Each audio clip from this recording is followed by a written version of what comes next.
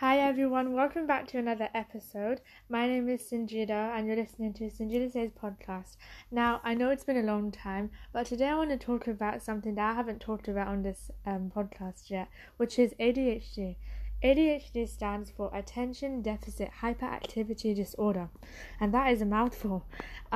So I want to give a quick disclaimer. This episode is for educational purposes only, not for diagnosis. So if you notice any symptoms, speak to a professional, a doctor, a guardian, and I'm not a doctor, but my dad wants me to be.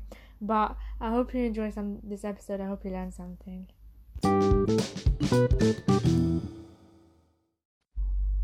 Now, ADHD is a condition where it has to be diagnosed with different symptoms, which is difficult because it could just be someone's personality. They may not actually have a condition.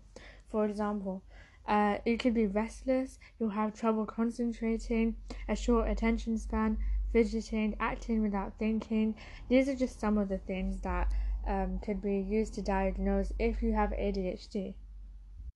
One interesting thing I learned is that more boys are diagnosed with ADHD than girls. I would never have guessed.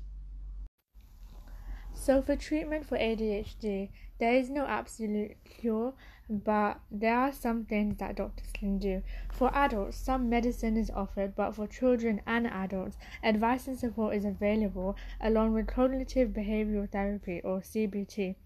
Another fact is that children from primarily English-speaking households are 4 times more likely to be diagnosed.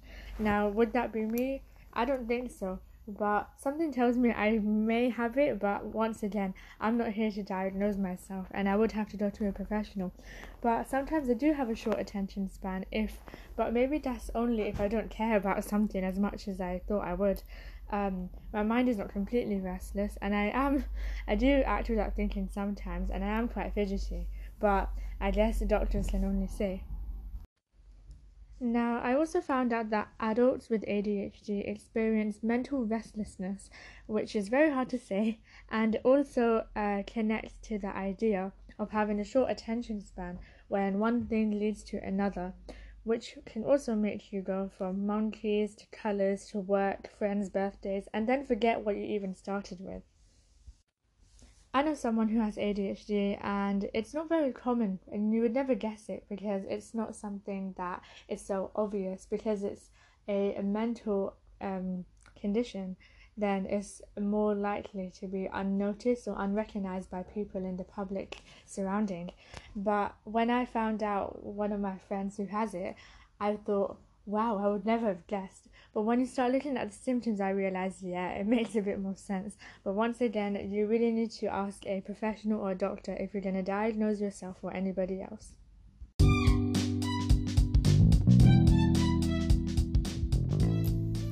Thank you for listening. I hope you enjoyed this episode and I hope you learned something. This is the first episode that I made in a long time, so yeah, once again I hope you enjoyed it. Follow me on Instagram at Sanjida Says, and I'll see you soon. Bye.